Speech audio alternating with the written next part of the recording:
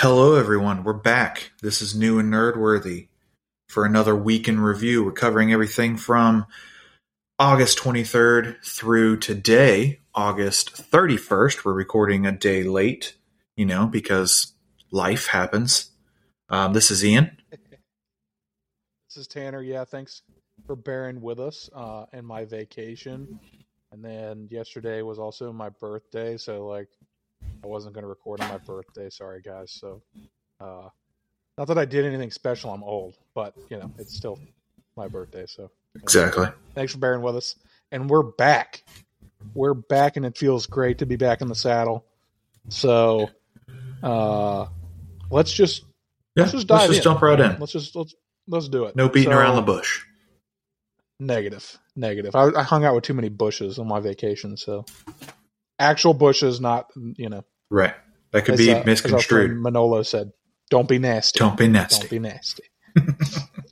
All right. So we talked about being back. I'm going to beg the question here as we jump into a little weekly box office report here. Is the box office back? People keep asking this every single week, I think. But this week saw the release of Candyman, which is going to be important to us in this, particular to this podcast here in a little bit. We'll get to that in a minute. But it opened up as an R-rated horror film to $22 million. So that begs the question, is that a good thing? What do you think? Yeah. I think generally speaking, what we've seen has been a lot of positivity around the box office performance of Candyman. Yeah. This is not something that I put on my calendar to see. I know it's getting good reviews. Right. But, definitely something I'd like to see down the line. I'll probably watch it more October-y time frame when I'm getting into my Halloween mood. Right. But I think $22 million for, this kind of horror film, I think it's positive. I mean, again, it's kind of weird, right? Because Free Guy, from everything I read and everything you read, performed pretty well, right, in terms of its opening, because it released only in theaters. Candyman's the same way. The only movie that we've really talked about that has struggled are the movies that have released on HBO Max, because folks don't have to pay for HBO Max. Exactly. They don't have to pay for the movie. Well, right. Max, they don't have to pay for it, like a premium on the top charge. Right.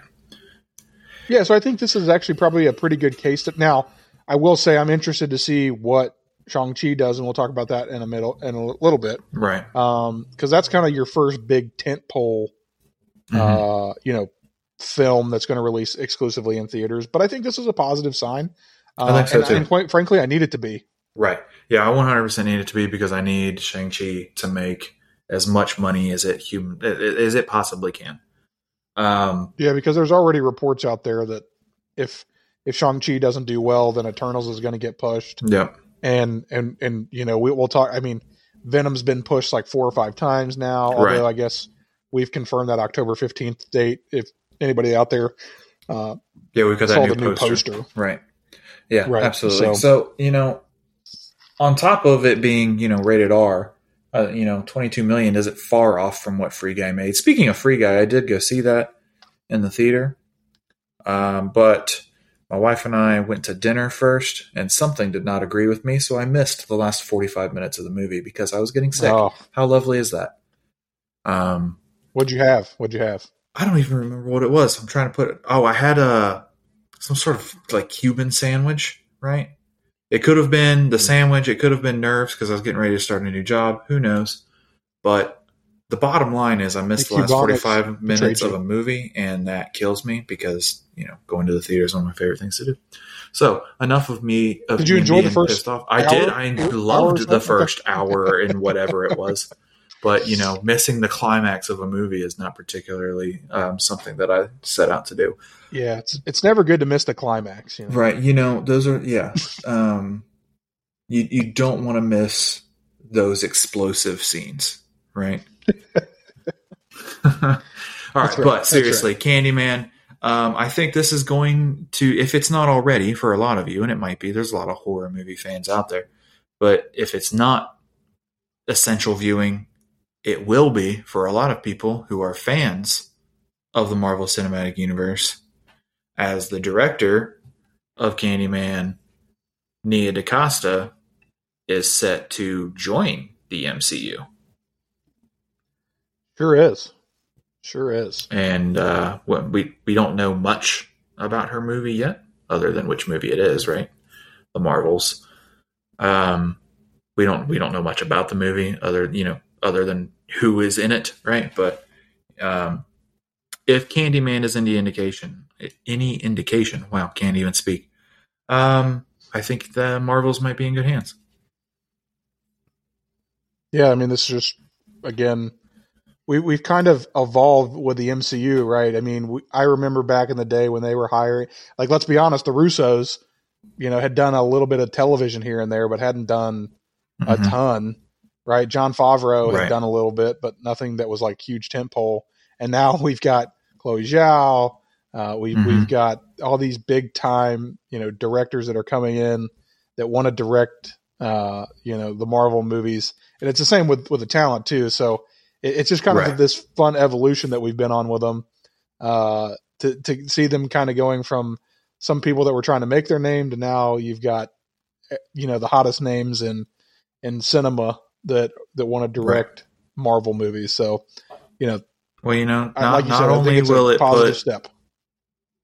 Right, exactly. So not only will it put those names on a bigger scale for people to see, but Marvel's also backing up that dump truck full of money for all these people. So, yeah. Speaking of Marvel, we did get our third episode of What If, which has been, for me, a solidly good series so far. Again, this is only the third episode, but episode 3 centered around a murder mystery in this alternate MCU that Black Widow and Nick Fury were trying to solve. I don't want to give any other spoilers besides that because, some people might not have watched it. Some people might wait until all the episodes are out.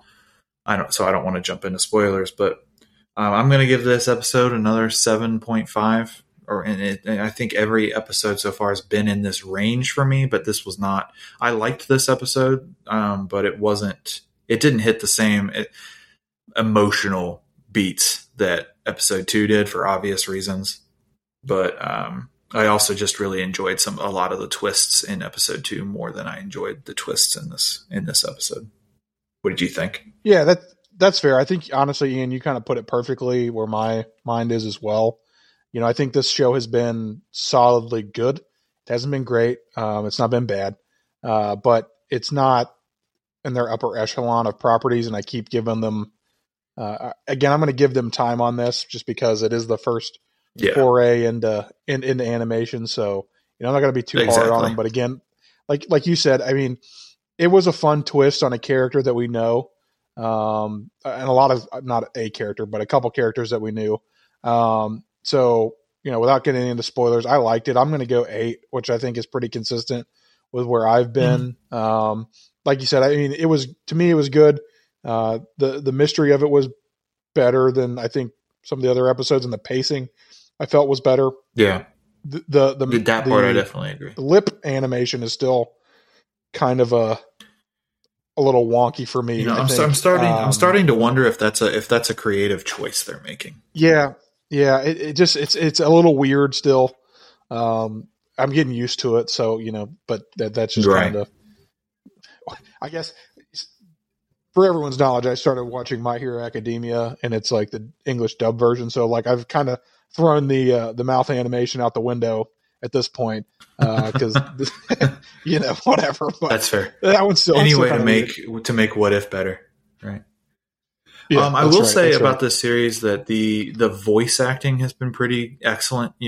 Even from the actors who aren't the actual, live action actors. Particularly in this episode, the actress that plays Black Widow, I think, does a pretty strong job. She kind of sounds like Scarlett Johansson, but she isn't really trying to emulate Scarlett Johansson, it seems like, and it just, I think it makes the performance a little bit better. And that's all I really want. I don't need them mimicking. Right. Yeah. I don't think they need to have outright copies of the live action actors. I just think that they need good voice acting, period, regardless of who it is. Yeah. I think that's totally fair. And, I'm looking forward. I think kind of this week's episode is kind of where my focus has been. So this is piquing my interest more. Right. For anybody that's watching it, on the day we drop this, you'll know what it is, but it is the Dark Sorcerer Supreme episode with Stephen Strange. So this is kind of where I think things could start to interconnect and blow up a little bit. So I'm really looking forward to see if this takes off. Right. Yeah. And I think it's going to take off, and that's the good thing. But something else is taking off this week, and that is Marvel's Shang-Chi. We've been away for a little bit, but the transitions are still here, guys. The transitions are alive and well. We are going to do a little bit of Shang-Chi preview today. Yeah, let's do it. First off, we've got some reports, and I love it when they say reports, because you don't know where some of these are coming from. But people have seen this movie, so there are reports that this movie is much more connected to the overall universe than some of the trailers led on, and I'm all for that. I don't want to know the details until I see the movie. Obviously, please don't spoil that for me, but I am all for it if it does connect more, because I want to see more Shang-Chi wherever they decide to put him. Yeah, so just FYI, something that we talked about, if you listen to our deep dive on the Suicide Squad, which if you haven't, please check it out. It's passionate. It is. But the thing that we got most passionate about was potential spoilers. And I'll just throw it out there. If you guys are still watching TV spots and clips, Brandon Davis at comicbook.com, who, he's a pretty good source for this, has kind of said that, if you've watched all those, you've seen a lot. So if you want to avoid spoilers, stay away from them. I have completely turned off anything related to Shang-Chi until I see it. Mm-hmm. Ian and I will both be seeing it Friday night because we've got other engagements on Thursday night. Which is unfortunate and fortunate, IO. So,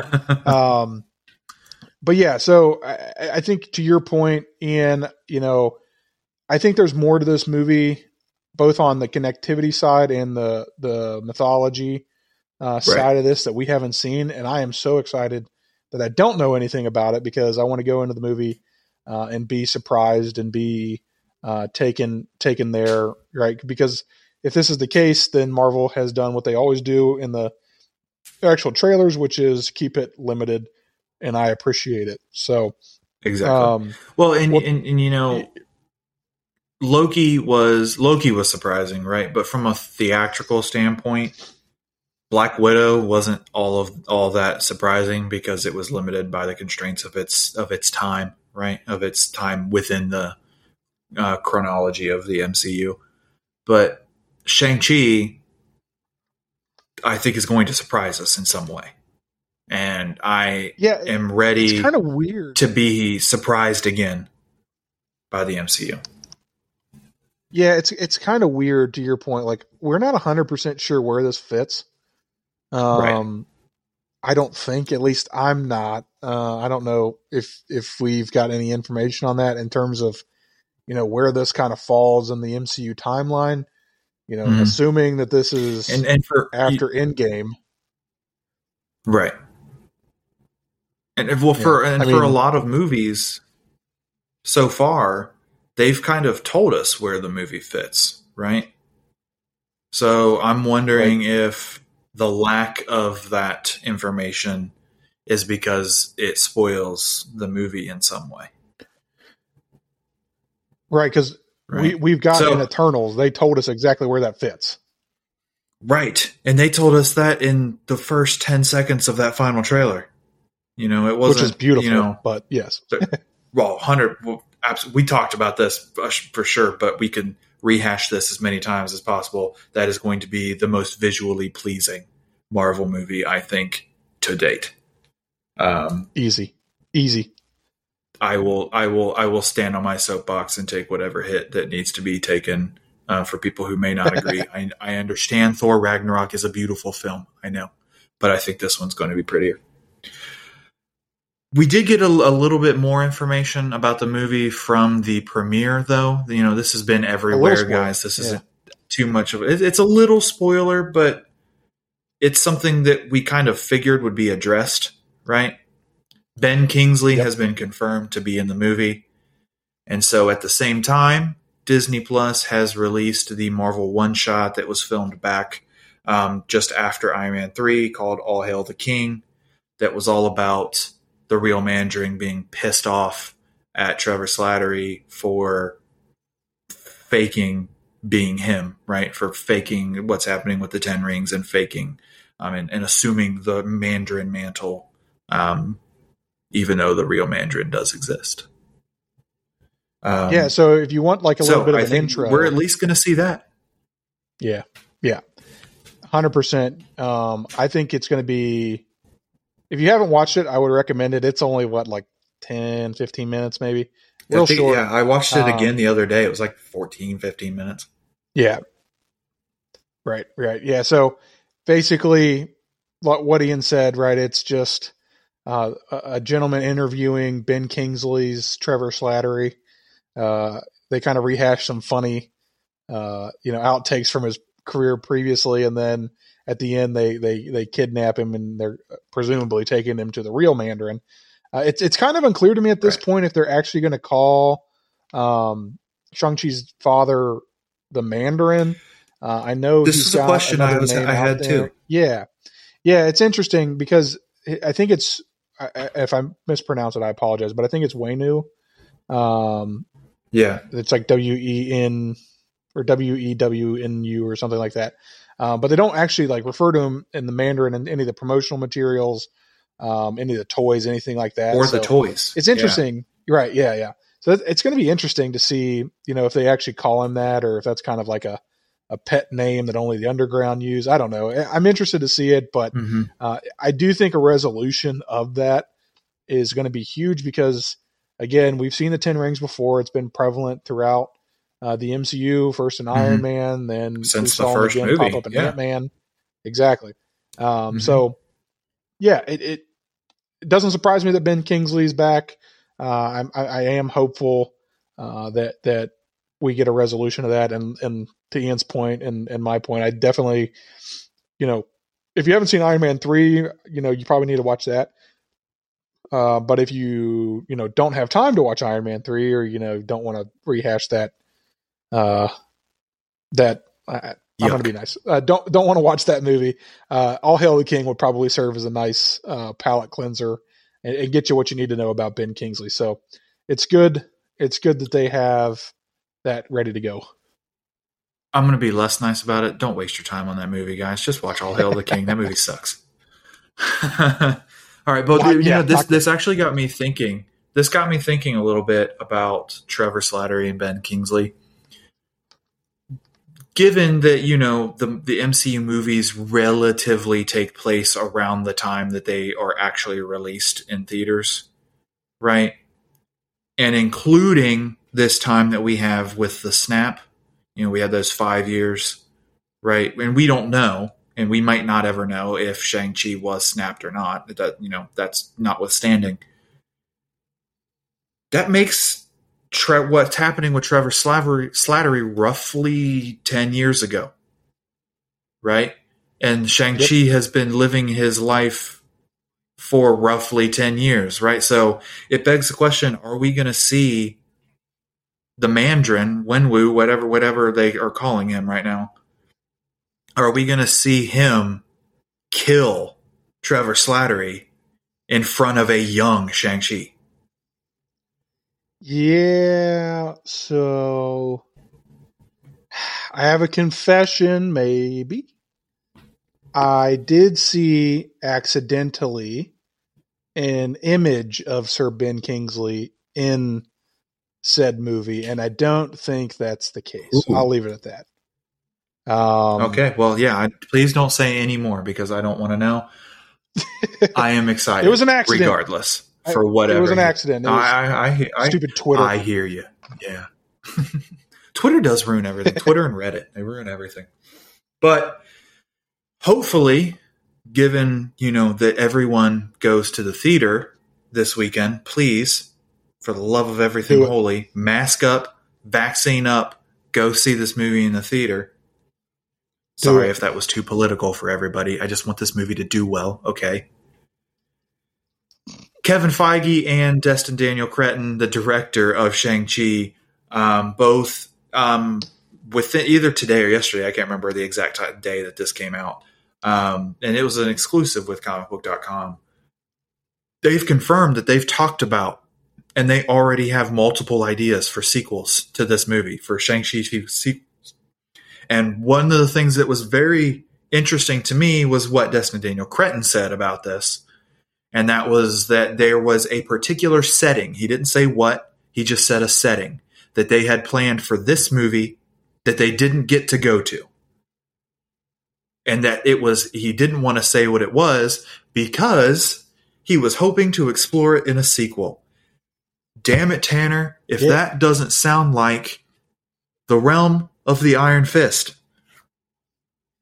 Yeah, that's immediately where my mind went, right? So I think it's safe to say at this point, we know that the mystical realm that is going to be involved is not Iron Fist related. Right. I think that's safe to assume at this point. I don't think that's a spoiler. It could be related. It just isn't Kunlun. It just isn't Kunlun. It's not. No, I think that's safe to say. Yeah. But I do think that this probably opens the door for some connectivity to Kunlun. Bingo. And right, and I think some of the things that we talked about, previously in some of our episodes, don't quote me on the which one, I don't remember, but one of the things we kind of bantered about was whether or not Shang-Chi was going to eventually replace Iron Fist in terms of the MCU, because again, Finn Jones's trash. Iron Fist does not exist. It is trash. It's so bad. He's so bad. And I know there were already talks about them recasting it, so it was unclear whether or not, they were going to just put Shang-Chi in that role. It doesn't sound like it from what we're hearing. I hope that's not the case. I think this is a perfect, right? Because for those of you who aren't paying attention, if you go back and look at the MCU movie titles, they will give you a clue into, certain things that are going on, right? So and they're thematically, they're the same. Okay. So you've got Iron Man 2 and 3. So those are just numbers. Okay. But they look at Spider-Man Homecoming, Spider-Man Far From Home, and Spider-Man No Way Home. Okay. So they've all got a thing. This movie is called Shang-Chi and the Legend of the Ten Rings. How easy is it to say Shang-Chi and the Legend of the Iron Fist? Right. Bingo, please do that. Yes. So, and it's weird because I would assume that the Iron Fist is not a bad guy in that movie, although they could do it that way. I don't know, but I'm with you 100%. I think what they have in Simu Liu is perfect. He loves the role. Daniel Crittenden seems to really enjoy his time with Marvel. Kevin Feige seems very impressed by both of them. Mm-hmm. So this makes sense. And I know Simu is already lobbying to be in Avengers 5. And as hard as he's fought to get this role, I'd say put him in it. So let's roll with the Shang-Chi for a while. Yeah, I was going to say, if this movie's successful, this dude's an Avenger, period. Some of these, I will tell you, I have seen a couple of the TV spots, not on purpose. They have actually played while I was trying to just watch SportsCenter. Okay. But a lot of what they're doing with these TV spots is that they're starting them with the idea that Shang-Chi doesn't exist without what came before, and then they show you an image of Iron Man, an image of Captain America's shield, an image of Mjolnir, something like that. And then they show you Shang-Chi. They don't show you these other Avengers for him not to be an Avenger, right? They're showing you the next wave of Avengers, starting with this guy, starting with Shang-Chi.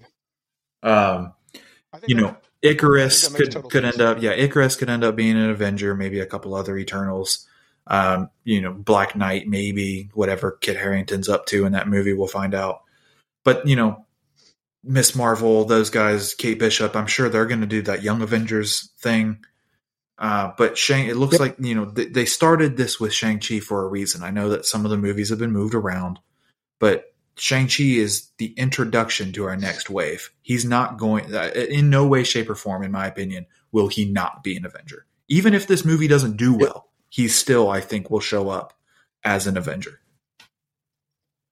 Yeah, and I cannot express how much I need this movie to do well. Yes. But I think it's going to. I think we're going to be okay.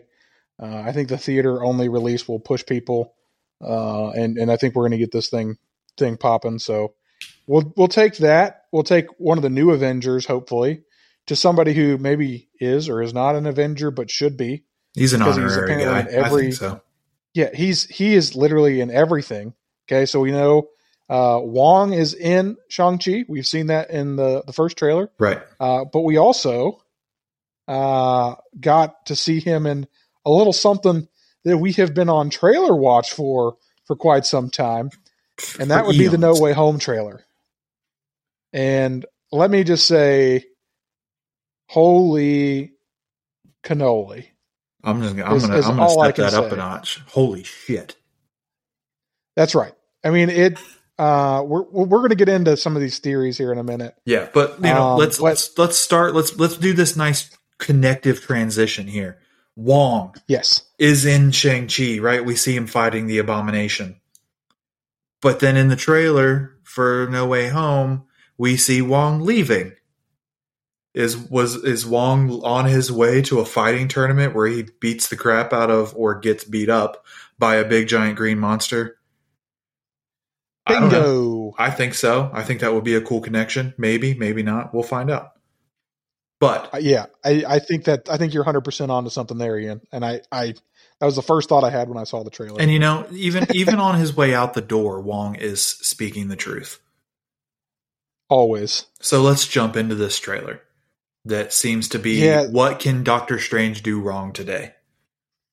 So before we get into that, I'm just going to make a proclamation. I don't want to see Jack Diddley shit else. I honestly, about this movie. Don't show me another one. Just do this one. No. I don't need anything. This is all I needed. Is that going to be the reality? No, they're going to show us more. No. But please don't. This was enough. Right. It broke. You broke Endgame's trailer record, for God's sake. By 100 million. By 100 million views. You're done. In 24 hours. You did what you're supposed to do. 24 hours. You did what you're supposed to do. 355 million views. Everyone is going to see this movie. Everyone. Yes. Oh my gosh. All right. Let's start. Let's just start from the top. All right. Yep. We open it up. They remind us everything about Far From Home.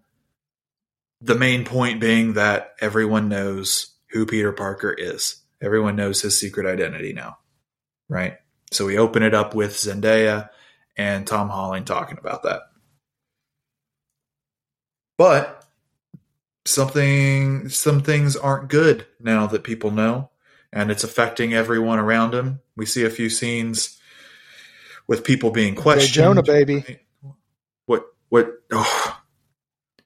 Everyone is assuming that the guy who slams the papers down in the police precinct is Matt Murdock. Guys. No. I just want to... All right. Soapbox time here for a second. Just because something appears different than what you're expecting, number one, that doesn't mean that that's Mephisto, okay? Number two, don't expect a character to be in it until they tell you a character's in it, because you're just going to get in the theater and be pissed off and disappointed, and there's no reason for that.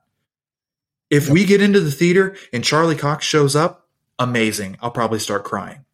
But I'm not expecting that, or else I'm just going to sit there pissed off that he never showed up. They haven't told us he's in it. Why set yourself up for that disappointment right now? Also, can I just point out one thing real quick? So Charlie Cox would make sense if Spider-Man is being questioned by the police, because you have rights when you're questioned by the police. Right. If you stop the trailer and look at what the shirts say, it's the Department of Damage Control that he's interviewing with, not the New York Police Department. So what right would he have necessarily, and what like punitive authority does Damage Control have? Mm-hmm. I don't know. So to me, it didn't make sense. Right. Although he was handcuffed, so whatever that means. But I just don't. I'm with you. What's a handcuff? No, it's not Charlie Cox. Spider-Man. So, what's a box gonna do? Right. Yeah, that's another fair point. All right. So he goes to. I'm with you. I don't. Yeah. If Charlie Cox is in it, he's not going to be in the trailer. That is 100% accurate. And honestly, I'm going to go ahead and say the same thing about the other two Spider-Men that everyone thinks is in the movie. If they're in it, I honestly, at this point, don't know if they're going to show them to us. And that's fine. I have a theory about that. I'll talk about that here in a minute. But if you don't want to show them, don't. People are going to see this movie anyway. 300 and whatever million views in 24 hours. All right. So Spider-Man, he's upset. People in his life are getting accosted and hurt. So he goes to the smartest man he knows that isn't dead, and that is Doctor Strange. Right? Doctor Strange. Ouch. Oh yeah, I know. Thank you. That's the reaction I was looking for. So Doctor Strange, he says he's gonna he doesn't say this explicitly, but we know he's gonna cast the spell to try to make everyone forget, right? This is something that's happened in the comics. I don't know if it was Doctor Strange that did it, but there have been actions that took place mystically that made people forget that Peter Parker was Spider-Man. Maybe it wasn't the whole world that was forgetting, but particular people that he wanted to forget. This actually happened, right? So all these people saying Doctor Strange would never do that. I'm going to get on my high horse again for a second. That just means you don't understand the character that well. Doctor Strange is one of the most arrogant comic book characters ever created. And he always has been. If he thinks he can do something, he's going to prove that he can do it, even if it's the wrong thing to do. That's the brain surgeon in him, right?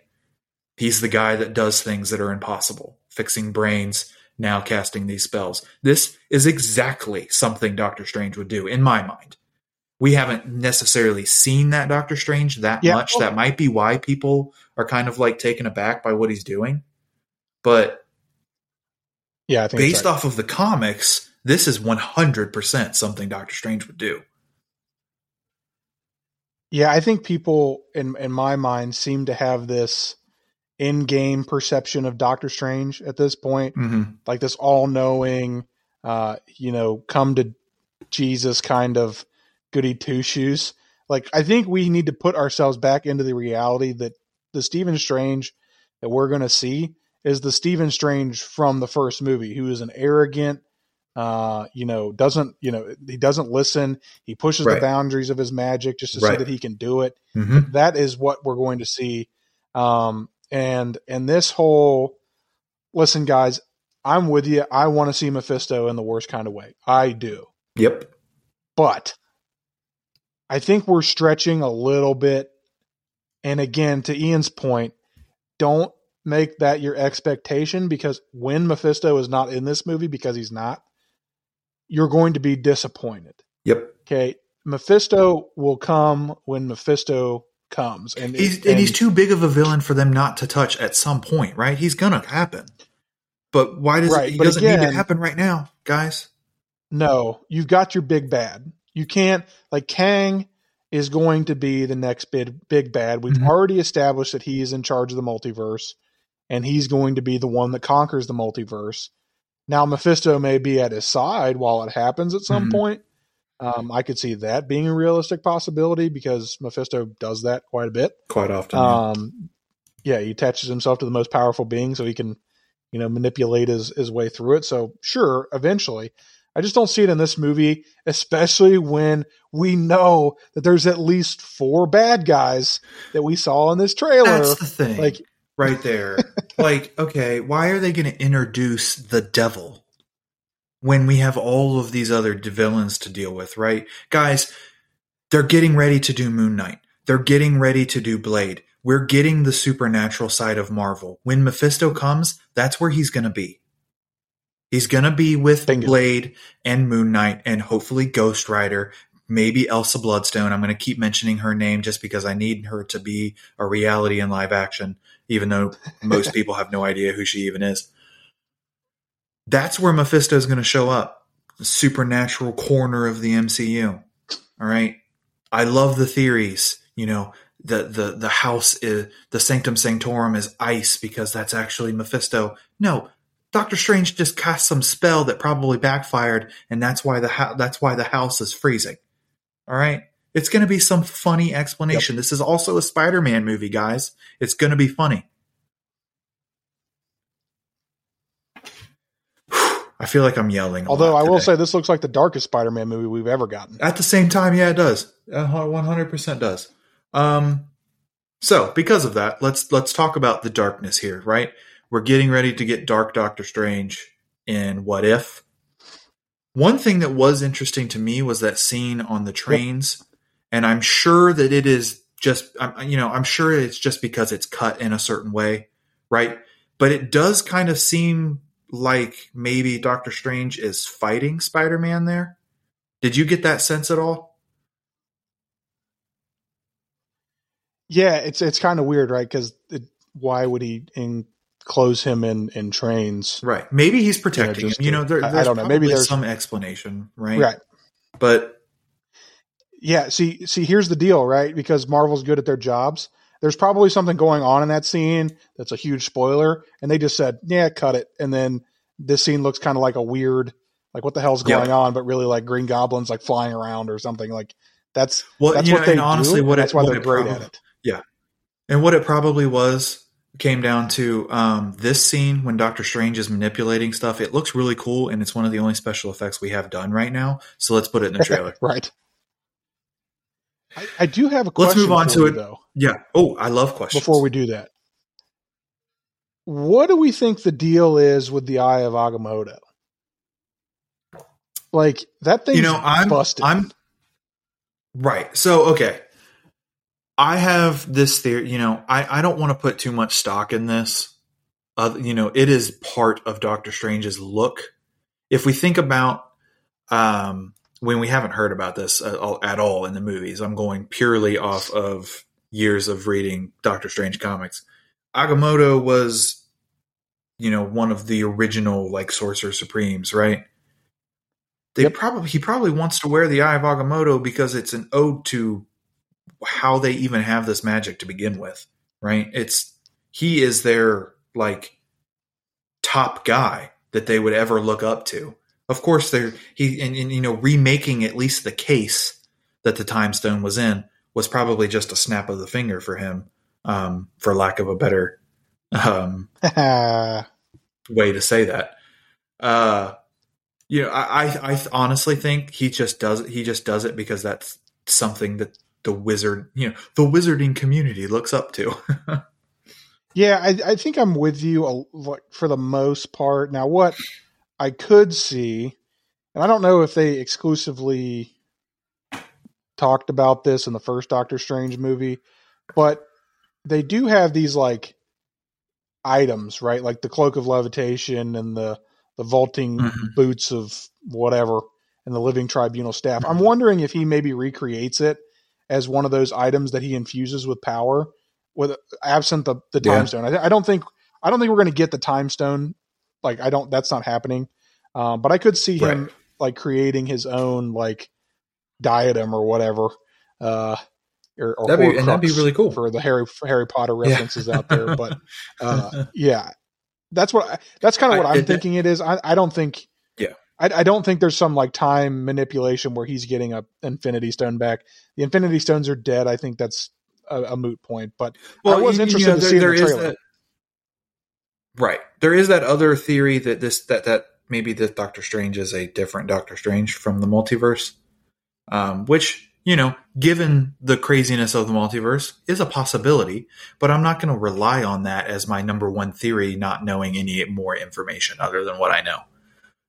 But what I do know is that a multitude of Spider-Man villains are going to show up in this film.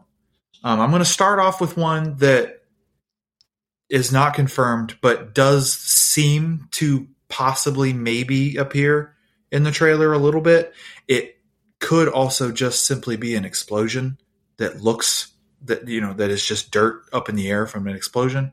But there is a particular scene where a lot of like dirt or sand is moving, and it has caused a lot of people to wonder if Sandman is making another appearance in the Spider-Man universe. We did see him in Spider-Man 3. He cried a lot, unfortunately.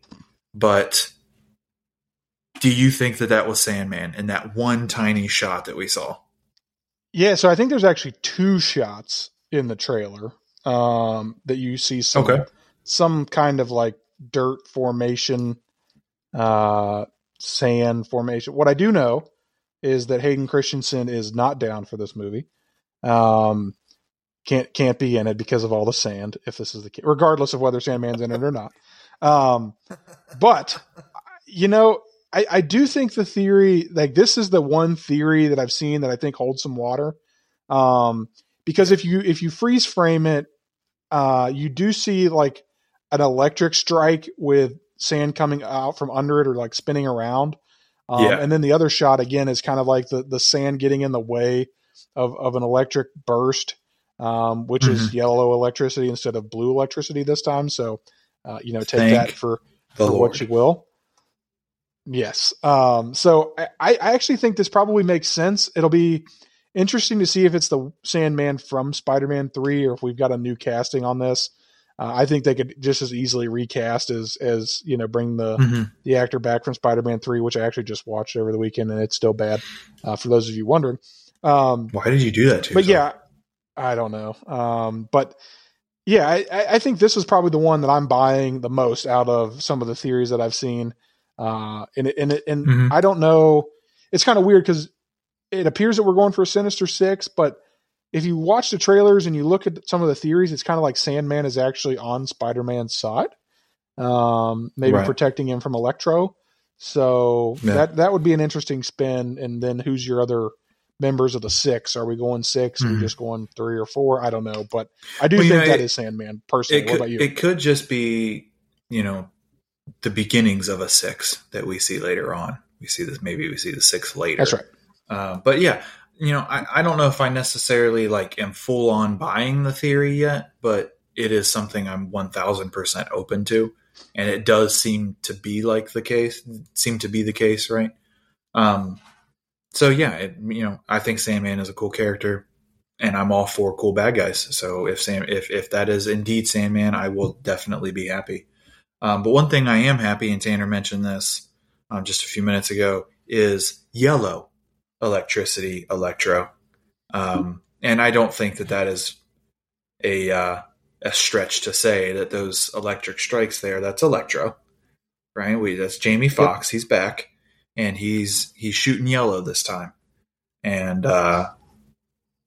even just that one color change makes the character better to me already. Yeah, and I'll be honest, so when the leak happened, for those of you who don't know, the trailer leaked a day early. Yes. The full thing, somebody posted on Instagram. There was also some images floated around on Twitter because I didn't watch the leak trailer, but I was trying to read some of the funny memes that were going on about it, like mad Kevin Feige memes, because that's my life and I'm bored and I was on vacation, so I can do what I want. But I did see accidentally again. There was a photo of Willem Dafoe, Alfred Molina, and Jamie Foxx, and they're all kind of in green, jumpsuity attire. So that would lead me to believe that they're going to go for a more traditional look for Electro, or kind of what we've seen in the Spider-Man video game, which is one of my favorite video games the last couple of years. Right. by the way. So, yeah, I mean, I think that probably is where we're headed. I think Electro, there's no doubt in my mind that that's who that is. I think they've actually, I don't know if I think Jamie Foxx accidentally confirmed that he was in it and, whatever. But, and I think, what's the guy who plays the teacher that, JB Smooth. JB Smooth, I think, has also confirmed that Jamie Foxx is in it accidentally. So look at him go. Yeah. So again, I'm all about it. Electro historically has been one of those villains that can, really do some damage, especially to Spider-Man. So, if you take out some of and I also watched Amazing Spider-Man 2 over the weekend because, again, I was bored. If you take away some of the Philharmonic electric rock music from that movie and just focus on Jamie Foxx's performance, it's not that bad. No, it really isn't. And I would be okay. Yeah, I'd be okay with him coming back as Electro. My biggest gripe with that movie.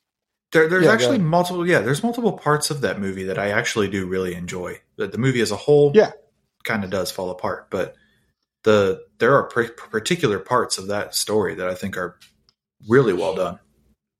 Yeah, the emotional beats when Gwen dies, I think, are beautiful. The chemistry there. Again, the chemistry is perfect. The final shot, before he hits Rhino, maybe, is when he's talking to that little kid, and he's kind of overcoming his grief. That's beautiful. So there are good aspects of that movie where I find very little good aspects of Spider-Man 3. Sorry, I got off a diatribe there, but we'll take that and apropos it into probably, in my opinion, one of the best, if not the best, comic book villains of all time in terms of the movies. Yeah. And that's Alfred Molina's Doc Ock. I mean, when he pops up out of the ground at the end of this trailer and you see some of the de-aging technology and the things that they're doing there. And I bring this up because I know we got a theory that we're going to talk about here in a minute too, about this, but I was so excited when the leg comes out of the ground, you see it plant, you knew who it was. I didn't think we were actually going to see him. And then when he pops his head out and says, in his iconic voice, you just hello, Peter. That's it. Beautiful. You didn't need anything else. It was perfect. Perfect. But I do, yes. Tanner mentioned a theory. I have a theory on this. I am one that is skeptical that both Tobey Maguire and Andrew Garfield are in the movie. If it does happen, again, like all these other things, I will be ecstatic. But I think that it is one or the other. And for me, most likely, I do believe that Tobey Maguire is in the movie. I think Tobey Maguire's Spider-Man is in the film.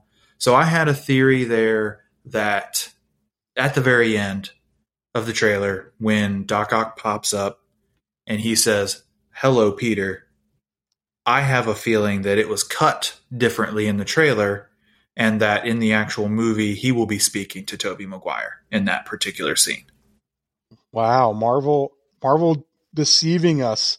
There's a shocker. A shocker. And this is, again, why Marvel is the best. Well, again, you give them credit because they've established a reputation where they can do this crap and get away with it. But to Ian's point, there is some interesting, maybe some evidence that this is actually the case. There sure is, Tanner. If you look at Tom Holland's suit that he is wearing at the end of the trailer, it is the same exact suit that Tobey Maguire is wearing in, I think it's Spider-Man 2, right? Or maybe it's 3. I think it's Spider-Man 2. Yeah. Yes. But it is a identical suit ensemble as what Tobey Maguire wears in the scene that is being referenced. So there is some evidence that would support Ian's theory. I like the theory. Unlike Ian, I believe all three of the Spider-Men are going to be in this movie. Now, what I will say, if we had to sacrifice one, unfortunately, I would sacrifice Andrew Garfield's Spider-Man, although I liked what Andrew did with the character. Yeah, 100%. Yeah, that didn't mean I definitely wasn't trying to belittle him there. I just no. Yeah, 100%. Yeah. And I would especially sacrifice him if we got the first live action Miles Morales, which I think would be perfect for this movie. I will go to my grave praying that he's in this because Miles Morales is one of my, of the Spider-Man characters, one of my favorite. Mm-hmm.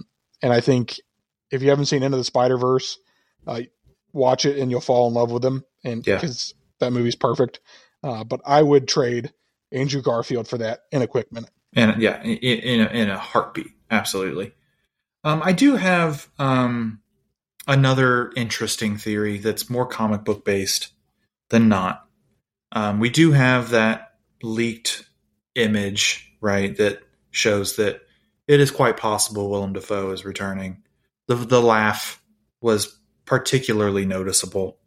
But I'm wondering if, and this is just me spitballing. I don't even think for this particular idea, I don't really think that this is actually going to be the case.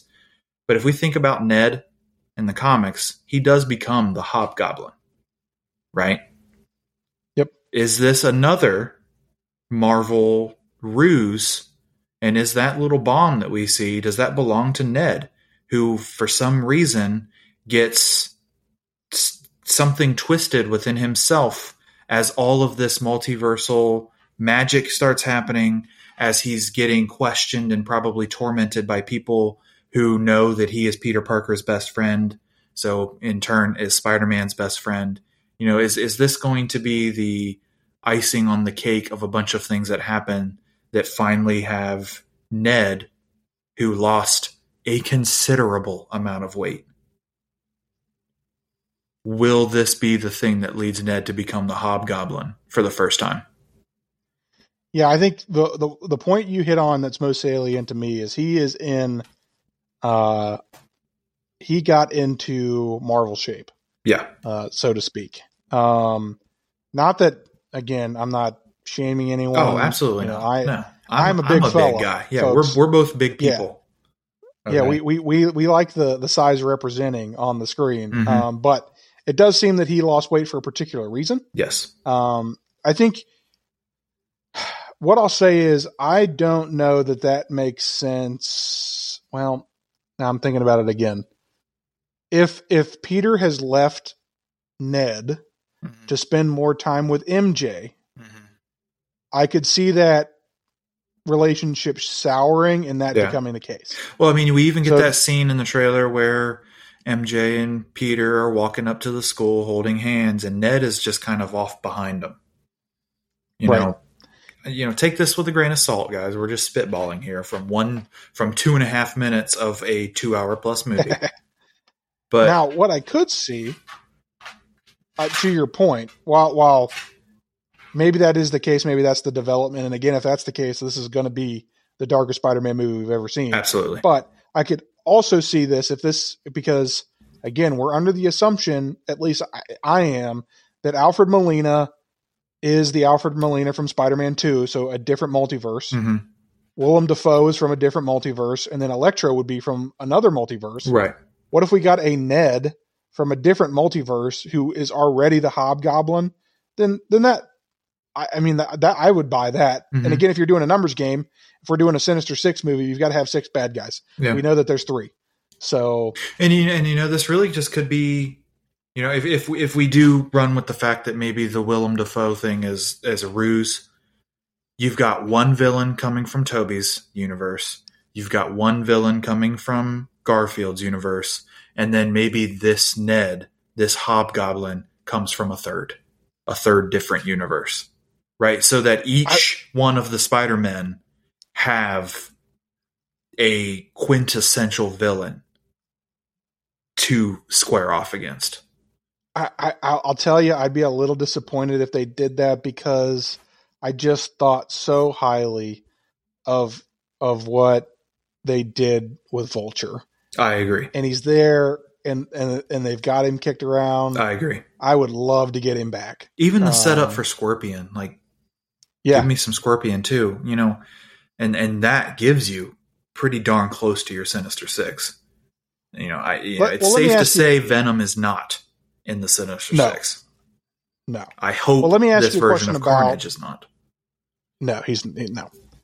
I'm going to ask you a question about one of the other rumored Sinister Six villains that I've seen people saying that they see in the trailer. And I've watched this thing 5 or 6 times. I still don't see it. Okay. The scene when something hits the spell, I guess, behind Peter and he turns around, people are convinced that that's Kurt Connor's lizard from The Amazing Spider-Man. When the room explodes? No. There's a shot. Or is it when something appears behind him and he flips around really quick? Yes. So, okay. I don't know why people are thinking that that's the lizard. I kind of thought, maybe this is the long play and Jake Gyllenhaal is still alive and maybe that's Mysterio. I had that thought immediately. But I did not think that was the lizard. I would love to see an appearance accurate version of the lizard in a live action movie where he actually, looks like a lizard and not a human with a tail and scales. But I think it is more, if we are going to peg at that as somebody, I would say that is more likely to be Mysterio than the lizard. I actually thought, and you're going to have to correct me if I'm wrong here, if I'm misremembering. Isn't Doctor Strange's, what's the character's name? The bull assistant. The what? His Minotaur. Minotaur friend. I know who you're talking. Yes. The name is not going to come to me. Yes. No. I thought that's who that was because I thought there was a rumor that had been voice casted, but maybe I'm misremembering that. That would be incredible. What is that? Is it Bova? I don't remember. I know exactly who you're talking about. It's really making me mad. Rintra. Rintra. Yes. Thank you. There was a rumor that character had been cast, and that would be cool. That's what it looked like to me. So, either way, something does appear and surprise Peter in that particular scene. But guys, I highly doubt that's the lizard. Bottom line. I don't want it to be the lizard. Please, yeah, exactly. Don't let it be the lizard. Regardless of which actor is playing Dr. Connors there, I don't care. I don't want that to be the case. Yep. Another thing I'll say about this, they are going full Doctor Strange in this trailer, and it is, again, like the movie Doctor Strange, visually impressive. Yep. I would agree. Yeah.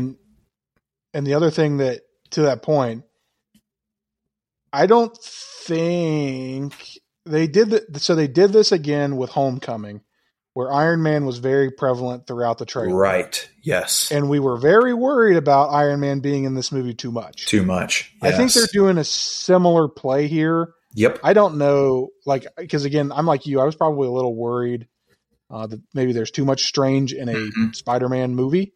But I think this is kind of another sleight of hand on their end where they're going to, they've given you a lot of what Strange is going to do. I have to agree. They looked at this and they're like, okay, we've got a bunch of stars here.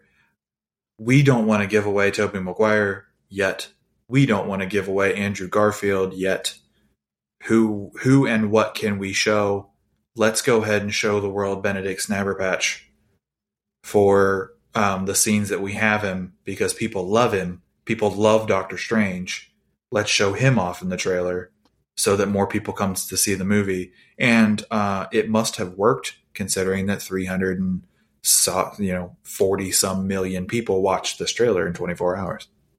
Well, also, let's just talk about it for a second, again, to something we've already spoken about. The only villain you actually see is the one who's already told everyone in the world that he's in the movie. Exactly. Alfred Molina. So, my boy. So yeah, because he can't keep a secret. Where when they asked William Dafoe if he's in the movie, Willem said, that's something that we can talk about after the movie comes out.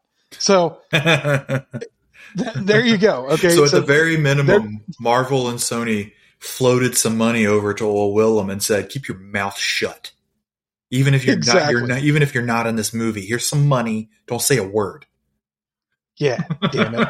Kevin Feige's having a stroke over there because the trailer released early and Alfred Molina can't shut up, and he's already got to deal with Tom Holland and Mark Ruffalo. He's on the phone with Amy Pascal every 30 seconds. Like, what kind of ship are you running over there? She doesn't run one, and she's terrible at her job, just like Kathleen Kennedy. And both get, and Aviara too. All of them can get boned. I hate them all. Stupid idiots. All Sorry. Right. No, that's fine. I agree. The last thing I want to leave this with, and this is just a personal thing for me, growing up, that quintessential romance to me, there are a lot of people that look to the love movies and the quintessential teenage romances that we grew up with as their quintessential love story. No, that wasn't for me. I read comic books when I was young, and I watched the Spider-Man cartoon when I was young. The best relationship I ever saw as a kid was Peter and MJ. And because of that, they are still my favorite couple in all of comics, followed very closely by Selena and Bruce. But Peter and MJ will always take the cake here. And because of that, I think that this dynamic between Peter and MJ, which, is really the actual real life dynamic of Tom Holland and Zendaya, I think this is going to be the glue of the movie, just like it was for No Way Home. I think their chemistry and their dynamic holds that entire plot together. And I think it's going to be the same way in this one, especially if there is the threat that she forgets that he's Spider-Man. Yeah. Again, if we're talking about things that the other Spider-Man movies have done well, this is something that they've always executed pretty well. Mm-hmm. With Kirsten Dunst and Tobey Maguire, I always thought their chemistry was really good together. Agreed. I always thought that Gwen and Andrew Garfield's Emma Stone as Gwen Stacy and Andrew Garfield, I thought their chemistry was even better. Mm-hmm. And now, Tom Holland and MJ's quirky relationship is one of those that, it's one of those teen romances kind of that you root for. Yeah, and I think they're both close to 30, but I love every second of it. Right. And it does bring, if Andrew Garfield is in this scene, that there is going to be some emotional weight if he does see that, this version of him, this Peter, still has his lady. Right. Because Andrew Garfield very tragically lost his lady in what is probably the best scene of either of his two movies. So I think that is an interesting scene that could play out too. Whether it does, who knows? But I think it would be cool. We have speaking of Marvel and speaking of scary and deaths and exploding pumpkins, we did get another piece of. I don't think this is actually straight up confirmed. I think that this is still a rumor, but it is a pretty substantiated rumor. Marvel Studios is working on a Halloween special. Apparently, Lucasfilm has tied down the Christmas. Well, I guess Marvel Studios is doing the Guardians of the Galaxy Christmas special, so never mind. Yeah, I'm going to go ahead and eat my words really quick. Yep. But they are going to do a Halloween special that is supposedly going to release in Halloween of 22. So next Halloween. And it is supposedly going to center around Werewolf by Night. I find this interesting because I was hoping / assuming / praying that Werewolf by Night would be a part of the Moon Knight show, which he still may be. But I think this is it's a no-brainer, cool thing to see. Yeah, so it's kind of weird because for those of you who don't know, there was a rumor report, I guess, that Marvel had about 9 shows that they were working on that hadn't been confirmed up until this point. Mm-hmm. And one of the ones that kept popping up was a show based on Werewolf by Night.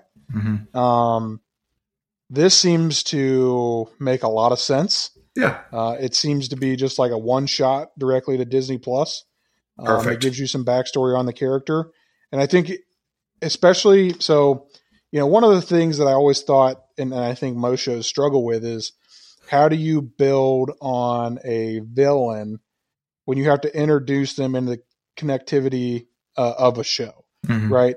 If Moon Knight season 1 is not going to be focused on Werewolf by Night, then what better way to give Werewolf by Night his own spin-off to establish the character, and then drop him right back into season 2, where you already have an established villain through the one shot. And I think that'll work well. So, I think it's a home run idea. It fits timing wise. On the flip side, I could see this playing another way where, and this is just Ian being absolutely hopeful for something. Maybe Werewolf by Night is spun as an anti-hero type person. And Werewolf by Night is just our next member of what I would really love to see Marvel do, and that is the Midnight Suns, which we will talk about here in a few minutes for another thing that is very confusing. I want the MCU to do Midnight Suns, and that is where I want to see our heroes face off against Mephisto. Just so you guys are aware of my feelings. But yeah, I love Halloween content. Werewolf by Night is an easy way to do a nice semi-spooky Halloween special. Yeah. Maybe even include Moon Knight in it. I don't care. That's just also me loving Moon Knight, and please put him wherever you possibly can. Right. But the rumor also is accompanied by a Marvel searching for a Latino actor to play the lead role in this special. And that's all we really know about this. Any other thoughts on the Marvel Studios Halloween special? No, I just think it's impressive to see how far we've come from only doing films to now we're doing Halloween specials and Christmas specials. And yeah, we're doing it's soon. They're going to have their own scripted podcast. Who knows? Right. I will say this does track with Marvel. They are not afraid to take on properties that may not be as mainstream. Werewolf by Night is not Iron Man. He's not Spider-Man, right? They're not afraid to. They did this with Guardians. Anybody out there that is going to claim to me that they're reading Guardians of the Galaxy comics before the movie, you're full of shit. Especially that group of Guardians of the Galaxy. Bingo. And the Eternals the same way. Like nobody's reading that. So nobody read that. Yeah. That's why both of those series have been canceled so many damn times, because nobody was buying them. Bingo. So yeah, I love that they're going for it. I think it makes sense, and let's be honest, I'll watch it. Yep. Absolutely. Any and all content. I will watch it on the day it drops, as I do everything else that they do. All right, so that's enough Marvel for right now. We're going to talk, we have a little bit of gaming section at the end of the show here. We're going to talk about a little Marvel gaming when we get there. But we did get our first look today at the new Resident Evil film. I do not know what this is being called. I apologize for not knowing that information. But it is a reboot. It is a complete reboot. No Mila Jovovich this time. She's done. Some people might think that's a good thing. Some people might think that's a bad thing. I don't care. I didn't like any of them past like the third one, maybe, if that. But this, based on the images, for those of you who ever played Resident Evil, I have played a lot of the early ones. I'm too much of a pansy to play the new ones because they're terrifying. This looks to be following Resident Evil 1 and 2 pretty closely. We get to see the mansion that they go in Resident Evil 2, and we're seeing all the characters. So we saw Kaya Scodelario as Claire Redfield. I'm blanking on her name. The actress that plays Ghost in Ant-Man and the Wasp, she's playing Jill Valentine. Hannah John Kamen, yes. Robbie Amell is playing Chris Redfield, I do believe. Don't hold me to that. And the actor that plays the big hairy guy in Umbrella Academy, I'm just terrible with names today. Yeah, I don't actually. Yeah, that one, he is playing Albert Wesker. The list goes on. We see a lot of the famous Leon Kennedy is appearing in that. I'm sorry, I can't remember who is playing him. But most of the characters that we are familiar with in the Resident Evil franchise are going to show up in this movie, which is something that the other Resident Evil movies kind of shied away from. A lot of the comic book characters, they appeared, but they really didn't resemble video game characters appear, but they didn't really resemble their Jesus, I cannot speak right now. Their video game counterparts, people. All right, not comic book, video game. Whew. Anyway, this is just the first few images that came out. Based on these images, it looks cool. I hope it goes back to its scary roots instead of the pretty ridiculous action roots that the other movies turned into. I want to see some scariness. I want to see some scary real zombies, not the weird creatures that we saw in the other movies. But I'm here for it. I like Resident Evil, especially those early ones, and I hope that I really hope that they knock this one out of the park. Did you have any opinion on this, Tanner? Yeah, I'll be honest, I haven't played any of the Resident Evils, I don't think. Maybe when I was younger. I was more of a Doom guy myself. And that movie's god awful, so don't waste your time on that. Right. But I mean, yeah, good that the content's coming back. I know this is a cult following, so we're going to bring it to you even if I don't watch it or play the video games. But we'll go from that to something that I did watch and surprisingly enjoyed. And because of that fact is why this next story exists. Jungle Cruise is coming back. The Rock and Emily Blunt are set to return for a sequel to the Jungle Cruise. They're going to the jungle again. Again, yeah, it's going to end up being another Jumanji franchise, which is another franchise that has no business being as good as it is. Correct. The newer ones. Yes. So, The Rock continues to do stupid shit and making it good. So, I'll watch it. I like the first one. Yeah. It wasn't the best movie I've ever seen, but it was fun. It was entertaining. Yeah. It was worth a genuine surprise to me. Yeah. Yeah. So because of that, I will show up for the sequel. Absolutely. Can't go wrong with Emily Blunt or The Rock right now. So. And another thing you're going to show up for is what's going down over on the other side of the comic book. Let me tell you guys. Before we get into this, I think a lot of people think we're just Marvel groupies. Oh, yeah. That is not the case. I know what Tanner's going to say, and I sign off on this comment wholeheartedly. So, FYI, the only reason that we spend so much time on Marvel is because Marvel's the one that's giving us news right now. But we both want DC to succeed in the worst way. But again, just so we're clear, we will criticize Marvel when they do something wrong. We will criticize Star Wars when they do something wrong, even though Star Wars, like we've talked about, is the love of my life. We will criticize Disney when they do something wrong, and we will criticize DC when they do something wrong.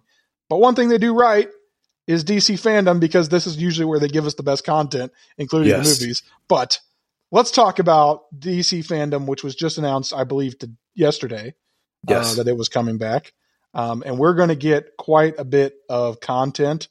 Usually when we talk about this content, we kind of ramp it up. But right for this one, I can't wait. I want to talk about the big one right off the bat. Let's do it. Speaking of right off the bat, we're going to get our next effing Batman trailer, guys. We're getting our next Batman trailer. All right. We freaking love the Batman. Okay. I know like Tanner said, it seems like we're pretty Marvel heavy, but guys, we just also told you that the Suicide Squad is one of the best comic book movies ever made. So bingo. We do love DC too. We just, we feed you the news. We feed you what we read. Okay. So the one thing I can tell you, and I know Tanner agrees with me, you can give me Shang-Chi. You can give me Spider-Man. You can give me the Eternals. There isn't a movie in the next 2-3 years that is in the same stratosphere of excitement than we have for the Batman. Okay? 100%. That first trailer is, in my opinion, one of the best trailers ever made. If you include the little action that we saw, the performances, especially Dano as Riddler, and then the music in that trailer that accompanies Jeffrey Wright's, grisly voice as the commissioner. I can go on and on about this trailer, guys.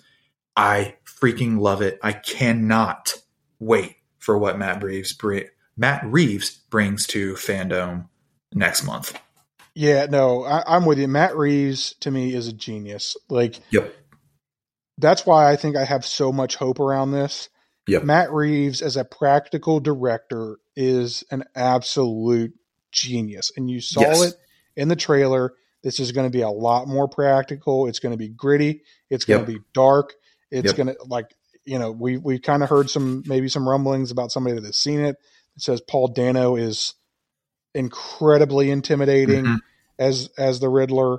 I am so the only thing, to Ian's point, that might get me more excited about an upcoming movie is if Star Wars would ever announce a Knights of the Old Republic franchise. But I would be excited for 5 minutes, and then I would be scared that they would somehow screw it up. So, which they would.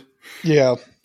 So Ian's right. I cannot wait. And this is on the 16th, right? Yes, October. Yeah. October 16th. I just want to confirm to make sure. But the Batman trailer is something I'm looking forward to. Now, what I hope above all else is they don't give us the cool shots like they did with Batman versus Superman. Warner Brothers. Come on. Give us, what they did, that sizzle reel in the first one is perfect. We got to see Catwoman, but she's not doing a whole lot. Yep. You got to see Batman in action. You got to see the new Batmobile. We still haven't seen Alfred, so that would be a nice thing to see. Maybe see Paul Dano a little bit more in the light, or because he's just kind of sitting there with his face all Zodiac'd up. Which I hope that's what he is the whole time. But yeah, I'm with you. I am so excited to see this, and hopefully at the end we don't see like a 2045 date, because who the frick knows when this movie's coming out? It's supposed to have been out already. Who knows when this is supposed to come out right now, and with everything going on, I hope we get a date confirmation, and I hope it's sooner than we think. Yeah, 100%. I'm hoping first half of 22. That would be beautiful. That would be absolutely lovely. Next part of fandom that we do have a confirmation from, straight from James Gunn, is that we are going to get our first look at Peacemaker. I don't think we need to spend too much time talking about Peacemaker. We just spent a whole episode talking about the ramifications of the Suicide Squad and what could go and what is going to come next, and that is this show. But we are going to get our first look at the show at Fandome. I will say, this news broke not too long ago. Actually today, I believe, James Gunn is claiming and saying, and he is the guy who made the movie, so I would not argue with him, that there is another member of the squad that lived that we didn't think lived. He says if you were able to see on the monitor board where Amanda Waller is monitoring all the squad members, that there is still a character showing signs of life that we thought was dead. I haven't had a chance to go in and see what the heck he's talking about. So I don't know which character he's talking about. I could assume that it is probably either Flag or somehow Polka Dot Man. But I don't know. Tanner seems like he has already found this information and might know something, so I'm going to let him talk now. Don't quote me on this, but I did see a comicbook.com article, I believe. I didn't read it. I just saw the headline.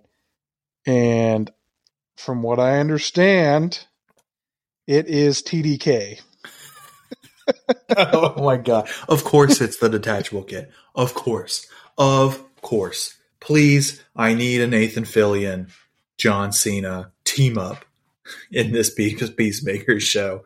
I want to see the detachable kid just keep smacking some people.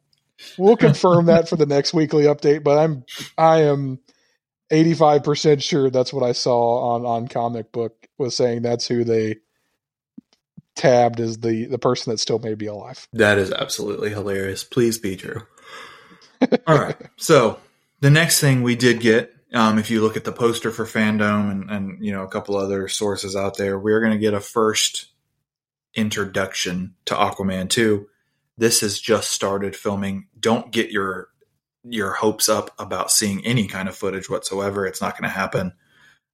You might get maybe some concept art, maybe a relative storyline villain, something like that. I assume we'll see Black Manta again. We might see more than that.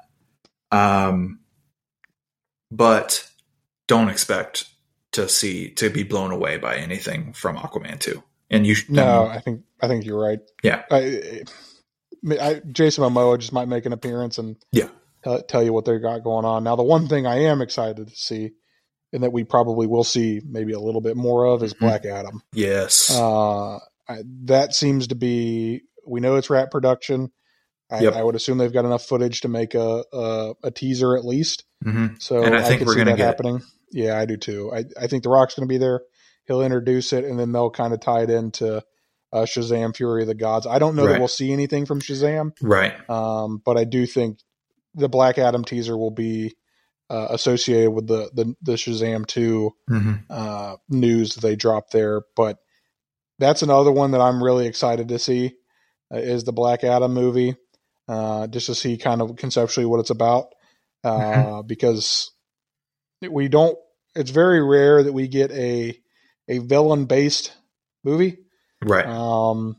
Even Venom, right? They've kind of spun as the anti-heroes. So right.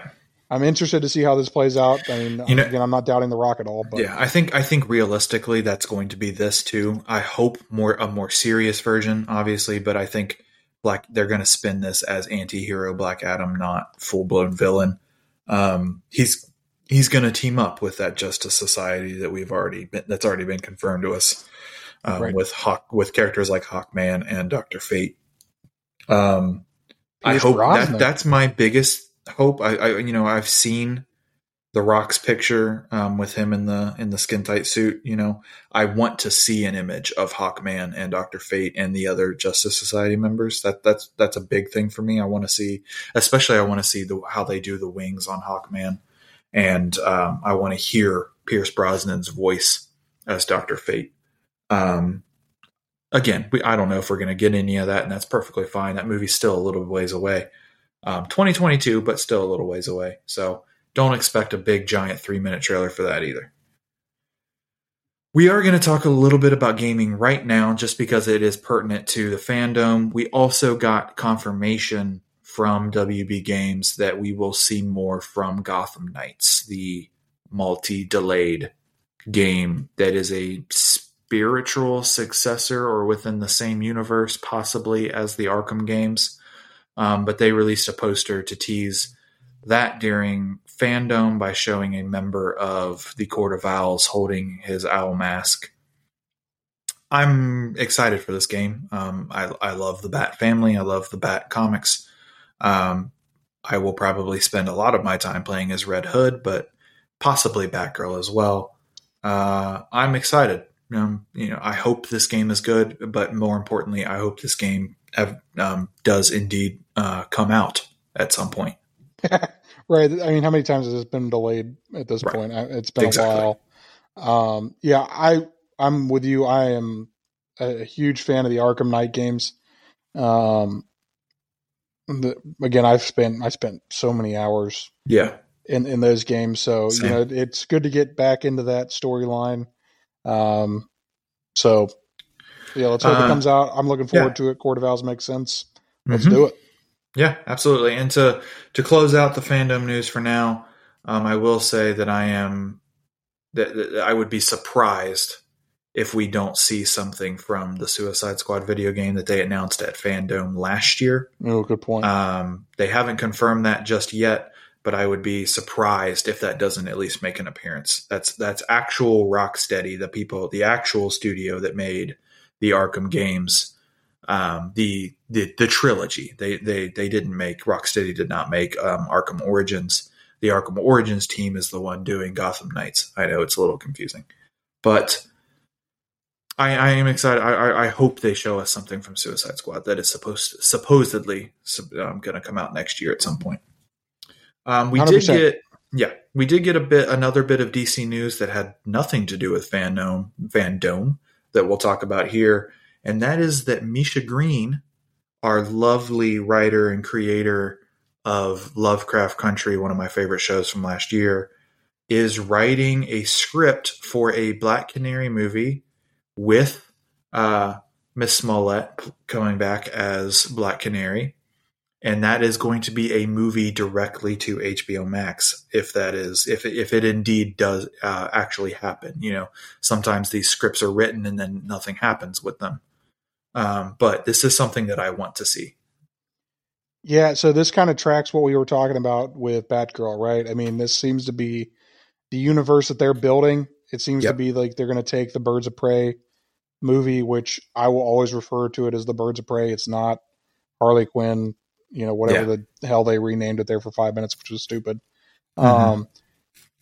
This seems to be like they're going to take that on. They're going to do, I would think eventually a Gotham Sirens movie. That seems to be where we're headed.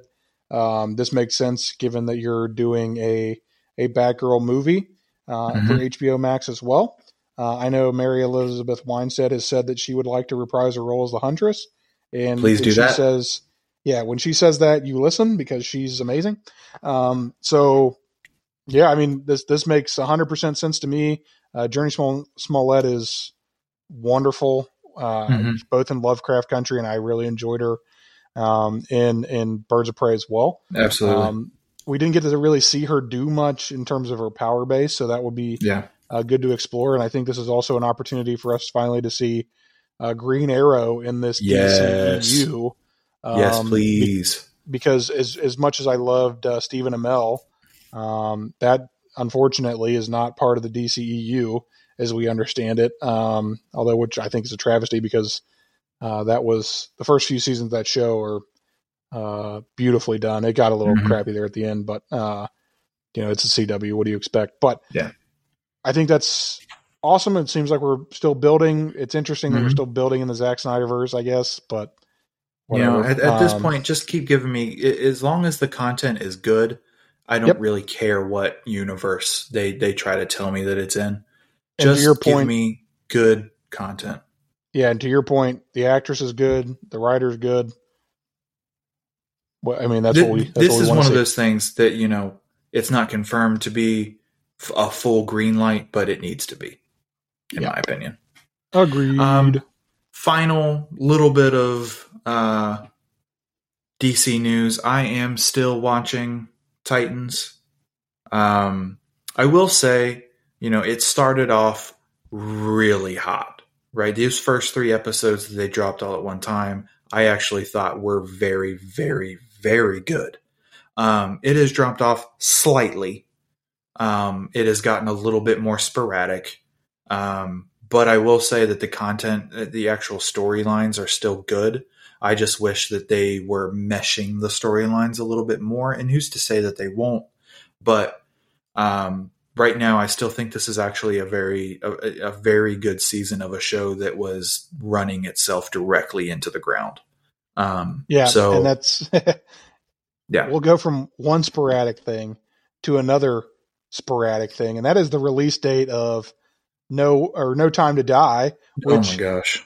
How many times has this movie been delayed? We did get the final trailer today. They say it's the final one. We'll see. When it gets delayed another year, then we'll probably get another one. But trailer looks fun. Ian and I both have a man crush, or as the kids would say, we would both risk it all for Ana de Armas, I think. Absolutely. At this point. So the fact that she's in it, I'll probably go see it. Yeah, I don't care if she's only in it for 5 minutes. I'm there.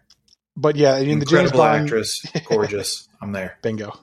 The James Bond franchise has been pretty sporadic in how, how good their movies are, right? I think they usually take like one on, one off. It does seem that way, doesn't it? Yeah, I really enjoyed Skyfall. Spectre was okay. Yeah. So hopefully this is better. Last run for Daniel Craig. So let's send him out on a high note. And I guess my first Bond movie directed by an American. So oh boy, don't let the Americans screw it up. Hopefully we don't ruin it.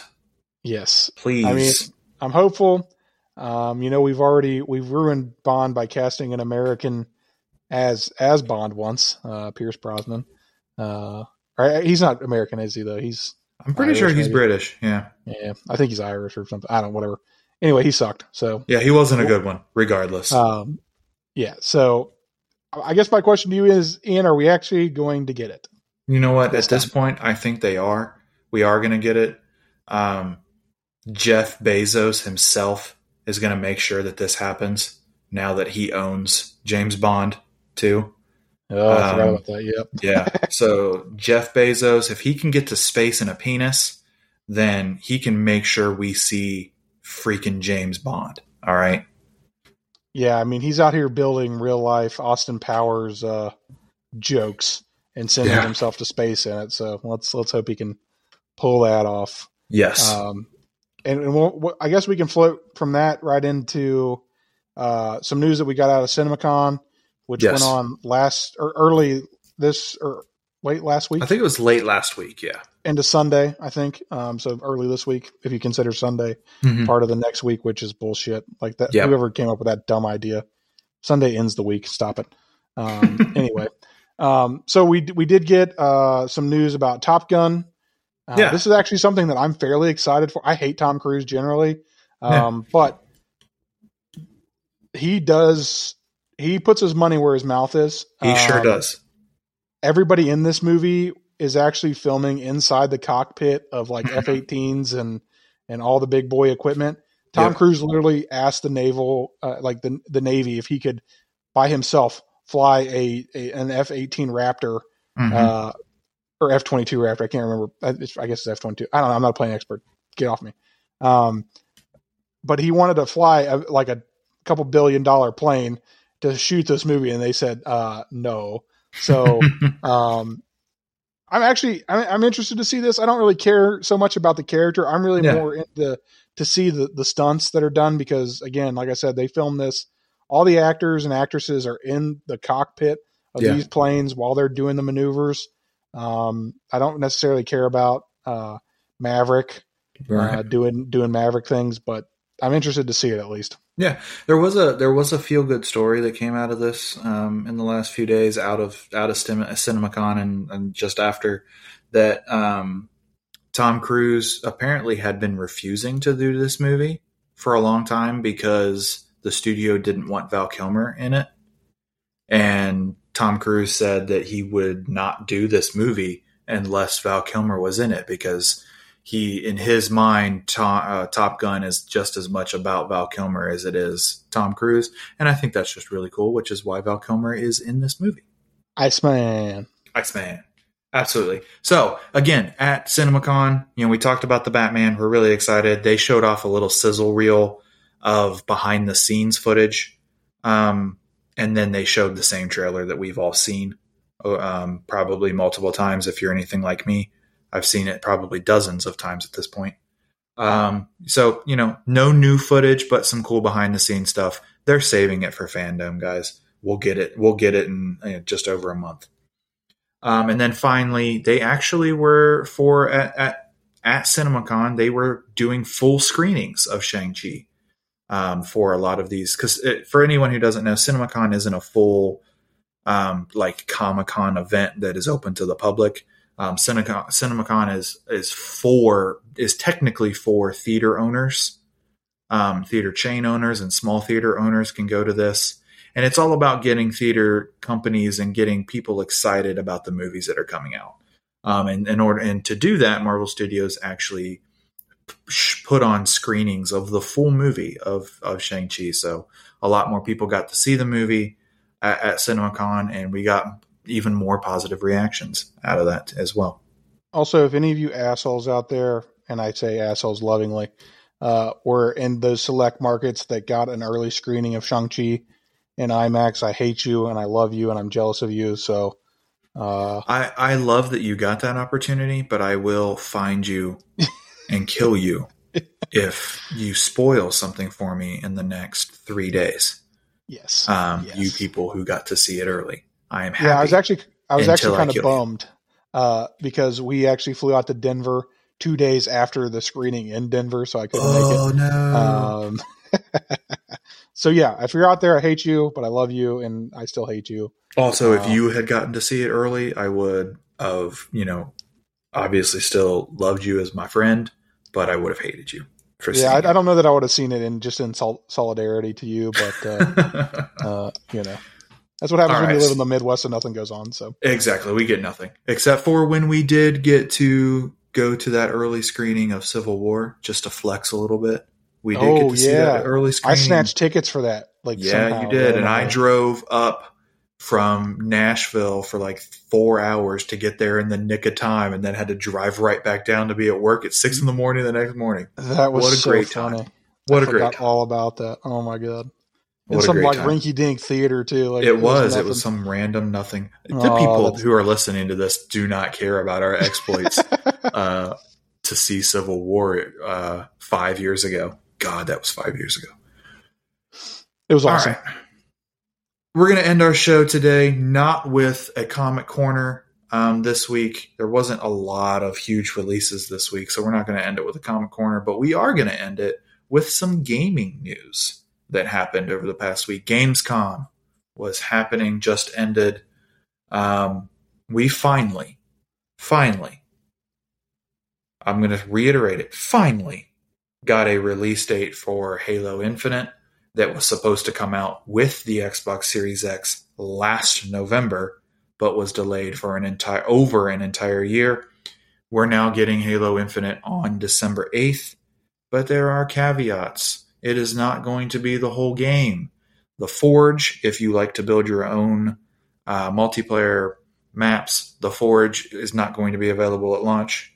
And campaign co-op will not be available at launch. They are trying to get this game out. They are struggling to get this game out. It makes me a little bit worried for the campaign.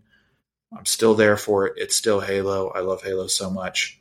I will be there day one when this game drops. Please don't let me down, Microsoft and 343. And then there were a bunch of special editions that they announced at Gamescom and then subsequently sold out within the span of 10 seconds everywhere as I tried to get a Halo-themed Pro Controller and failed miserably to do so.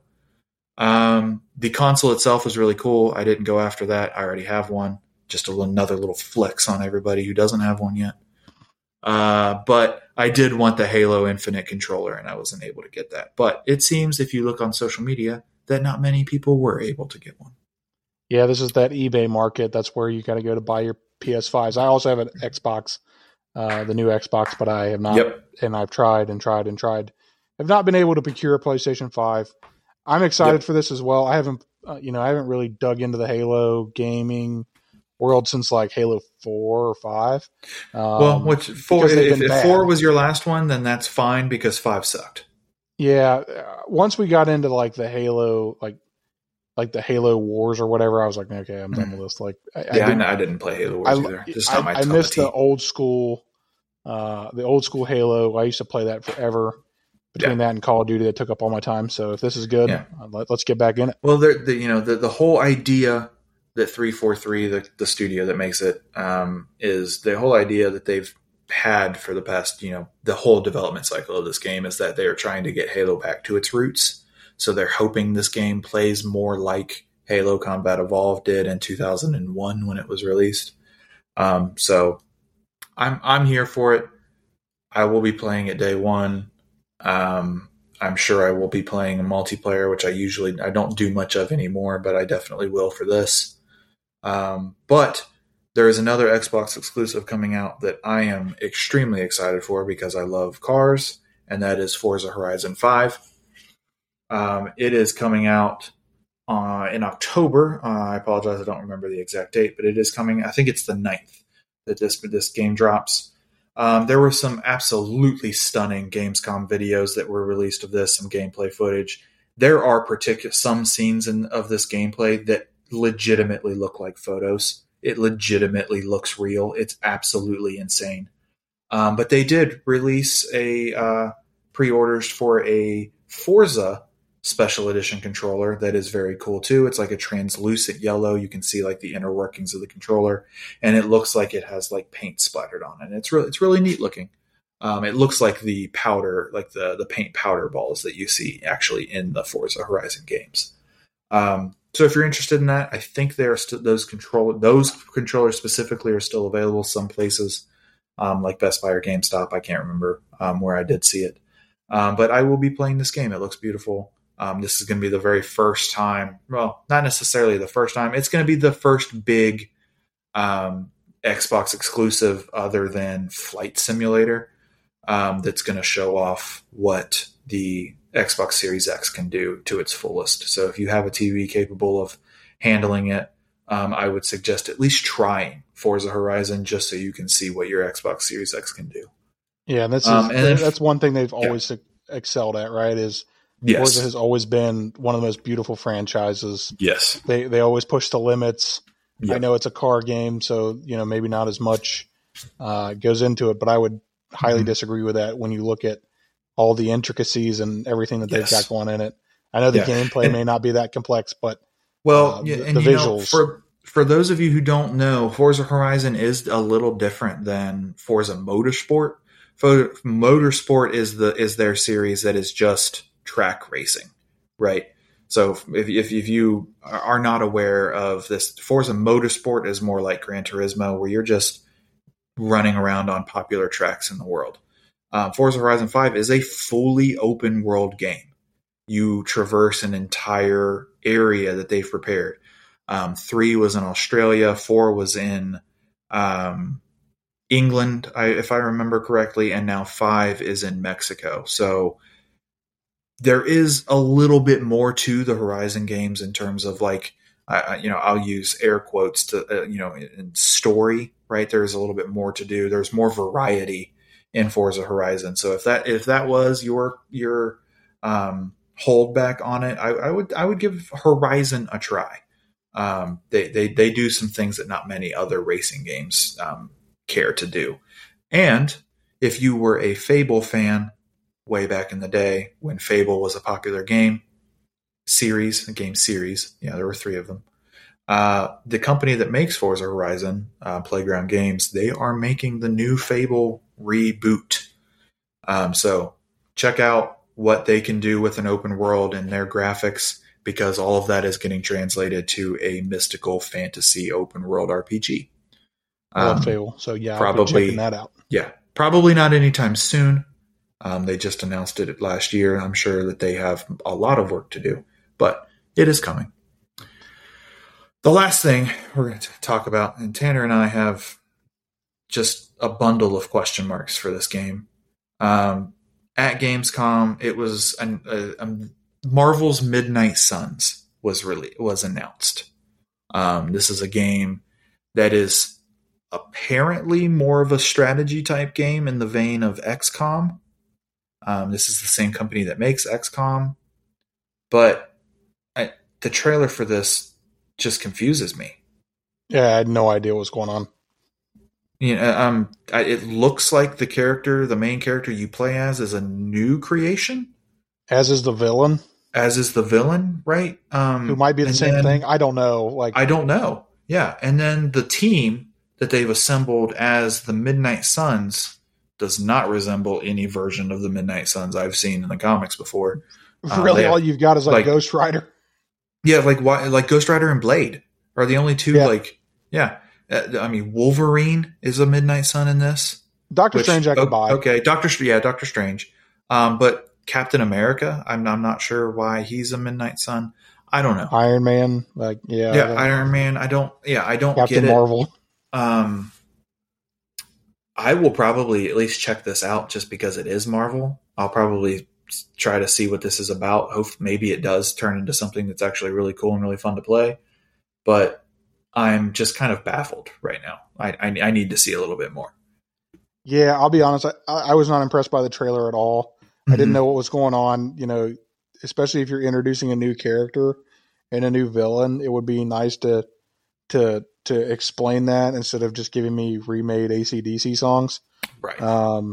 So I don't know. It didn't show me the gameplay at all. This is probably something that I'm going to wait until I see gameplay to figure out what exactly it is. It's made by 2K, which is weird. Right. Yes. Speaking of gameplay, though, when this episode is released, when you guys are able to listen to this, on Wednesday, September 1st, in the morning, IGN is apparently holding some sort of live special where we will see the first gameplay footage of this game. I would assume it's going to be short. This game doesn't come out until next year. But supposedly, we are getting the gameplay footage in the morning, which for us tomorrow, for you guys, it was this morning. So we'll see. I'm going to check out that gameplay footage. I'm here for anything Marvel, but I'm still just kind of confused by whatever they're trying to do. Yeah, I'm with you. I think at this point I'm trying to dive back in to do the War for Wakanda storyline and Avengers. I've got that on my to-do list maybe this weekend. That is my hope for this weekend as well. Football. Yes. Because football's back and that's glorious. But yeah, I'm with you. I just don't know. Like, that's the problem. Like, I would love to be excited about this, but like, I watch it and I was like, I don't know what the hell's going on. That's the thing. I just don't know what it is. I literally think I texted Ian, like, what the hell? You did. What the hell is this? Yeah. Like, I don't know what it is. Yeah. I don't. Okay. So if we don't know, sorry, we'll figure out more tomorrow and then we'll give you an update on what we think of it next week in our weekly review. And speaking of that, obviously next week we're going to be back on regular schedule. We're going to get you with a weekly review, and as you could probably piece together, we will at some point do a deep dive on Shang-Chi. Yes. And give you all the spoilery details of something that we hope we thoroughly enjoy. Yes. And that is on the docket for next week. So as always, we appreciate you coming and spending 2-ish hours with us. Mm-hmm. It's good to catch back up. I'm glad I'm back.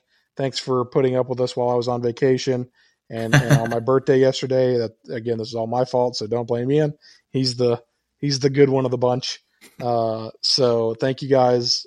And like we always say, if you have any thoughts, comments, suggestions, hit us up on our socials in Nerdworthy on Instagram and Twitter. But other than that, we thank you for joining us, and we'll see you next week. This is Tanner. Yeah. And this is Ian. Have a great week, everybody. And we will see you next week post Shang-Chi. All right. Woo! Later.